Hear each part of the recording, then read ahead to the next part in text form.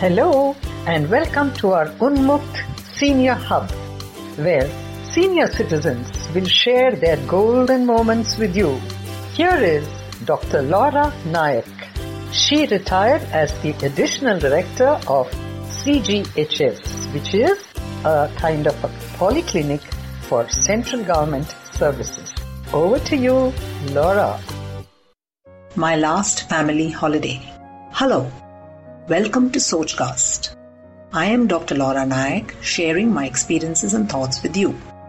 It was the summer of 1968. Little did we know that this would be our last holiday with both our parents, as my mother was taken from us a few years later. Those days, it was the tradition to go for the long summer holidays to ancestral homes, catching up with relatives whom we hardly met or saw otherwise. We lived in Delhi, 3 days rail travel from our hometown of Mangalore. That summer, Dad decided we were all going south for several reasons. My brother was joining the engineering college in Mangalore, and my aunt had to shift from her palatial old bungalow to a much smaller one. We were privileged indeed, since almost 100 years, grandfather owned a major part of an island, Tanirbhavi, which was divided among his 3 sons. The government had decided to submerge the island and make it a part of the Mangalore port, giving each owner a tiny compensation. This would be the last time we could holiday there. Early one morning, we took the boat there. Our tenants had a 2-room hut. Every morning, we would bathe in the sea, holding hands and ducking as each wave covered us. Then we would go into the smaller boat and ride a little deeper into the river. My dad, brother and sisters sat down on the riverbed digging for clams. My job was to walk among them, pick the collections and drop them into the boat.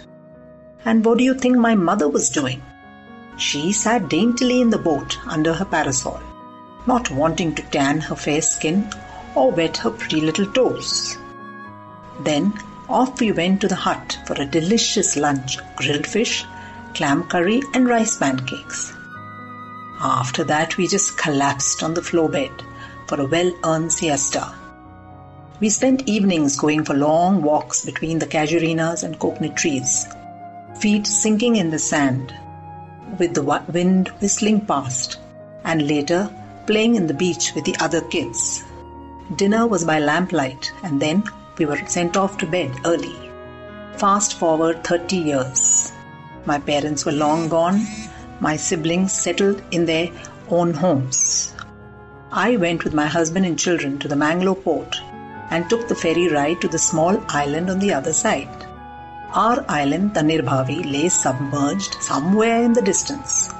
But the island we went to, with its small huts and friendly people selling fish and shell jewelry, and the salty sea breeze on my lips, brought back fond memories.